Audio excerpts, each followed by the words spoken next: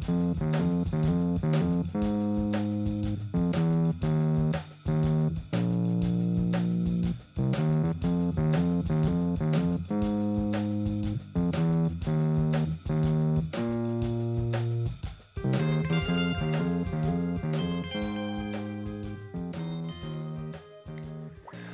to 1869, the new podcast from Cornell University Press. In each episode, we'll be interviewing authors, chatting with Cornell University Press staff, and checking in with colleagues from other university presses to see what they're up to. We'll have giveaways, special offers, and we'll keep you up to date with all the news from the press. Today we're joined by Glenn C. Altshuler. Glenn is Dean of the School of Continuing Education and Summer Sessions and Thomas and Dorothy Litwin Professor of American Studies at Cornell University. He is a former columnist for the New York Times and the author or co-author of several books, including Rude Republic, Americans and Their Politics in the 19th Century, and All Shook Up, How Rock and Roll Changed America. Glenn's joining us today to talk about his book that he co-authored with Isaac Kramnik, Cornell, A History, 1940 to 2015. Well, welcome, Glenn. Thanks for joining us. Pleasure to be with you. So here you are, with a couple of years on from publishing the latest installment of the history of Cornell and its various guises. What to you made it important to preserve the history of the university in a book form? Well, there is a marvelous history of Cornell written by Morris Bishop, who actually I knew when I came to Cornell as a graduate student in 1971.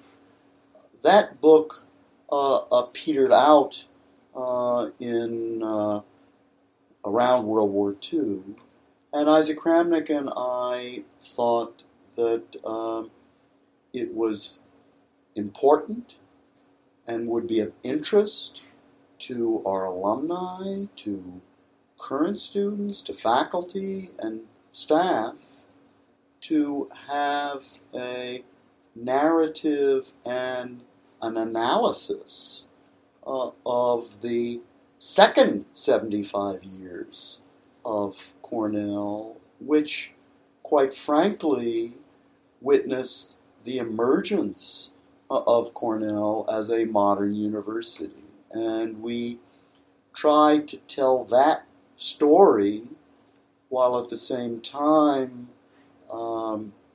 making sure that we included details about all aspects of Cornell's history that would be of interest to our readers. Details ranging from great faculty members to changes in student life, to sports, to unionization, to Cornell's encounters with the world. I mean, trying to cram 75 years of history of anything into a book, even when it's 400 or 500 pages long, is quite a task. How did you narrow it down? Because you literally can't tell, chronologically year by year. So what did you do? How did you pick and choose the bits you wanted? Well, we began with an advantage. Both Isaac and I have been at Cornell for more than 40 years, a good chunk of the period we were writing about, and we had a sense of the important developments. We knew many of the important people. Right. We had a sense of the arc of development of the institution, and then we did what any good researcher would do. We immersed ourselves in the sources. Mm-hmm. And I will say with some pride, just to give people a sense of the dimensions of this project, that the presidential papers alone, from President Edmund Ezra Day, who was president in 1940, to the present, are 3 million documents.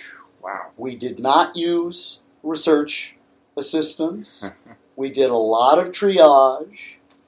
And, of course, the fact that we knew the institution so well allowed us to sort through those documents.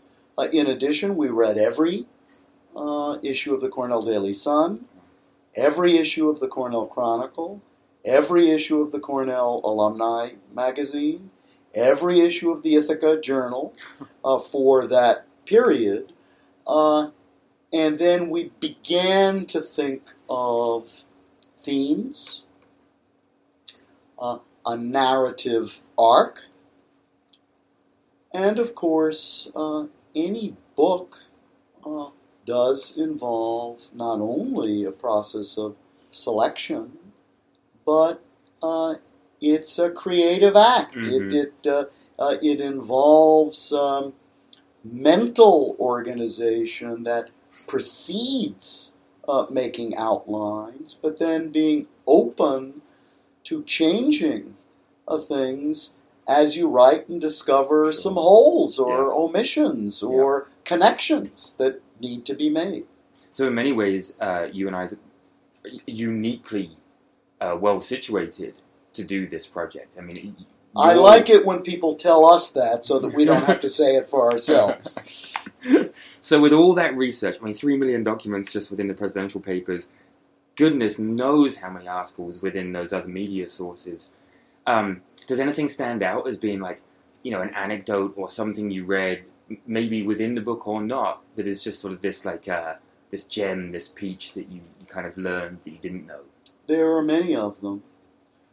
One that I would call attention to is the leading role that Cornell University and its president, James Perkins, who is much maligned among alumni, played in advancing integration, not only to Cornell, but in leadership in the Ivy League and many other institutions. And that was an act of great courage on the part of President Perkins, who then didn't do so well in handling race relations in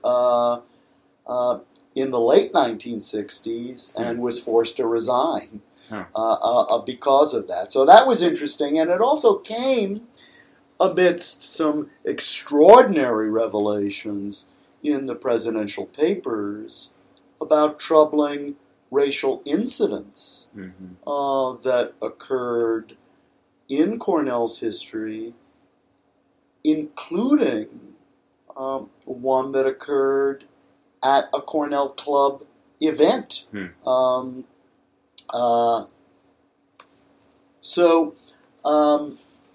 One gets from all of those as a whole, through these incidents, a sense of the richness, really, of the history of Cornell. And we tried pretty hard to call them as we saw them.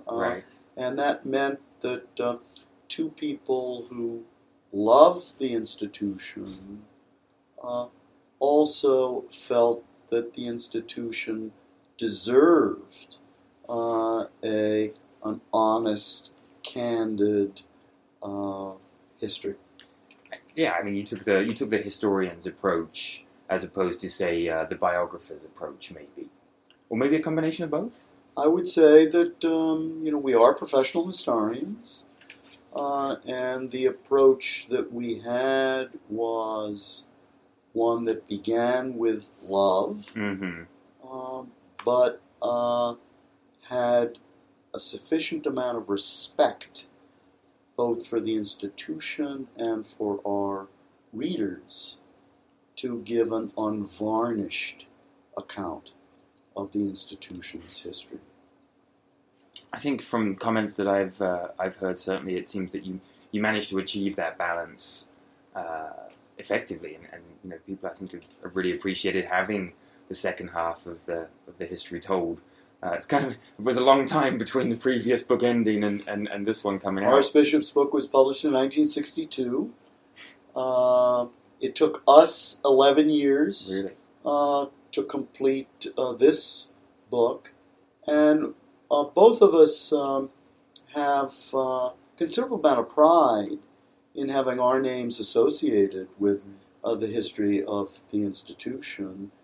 I would also say we're proud of the fact that the narrative, at least people tell us, is so seamless that they can't tell who wrote the first draft of which chapter. And That's I feel impressive, good about that. And although the book is a tell-all, we've pledged never to tell who did the first draft of which of those chapters. When you're co-authors, that is a hard thing to do. So if that's what you're hearing, I mean, that's an excellent indication of success, if it's seamless between the two authors. Yes, and we tried also very hard to integrate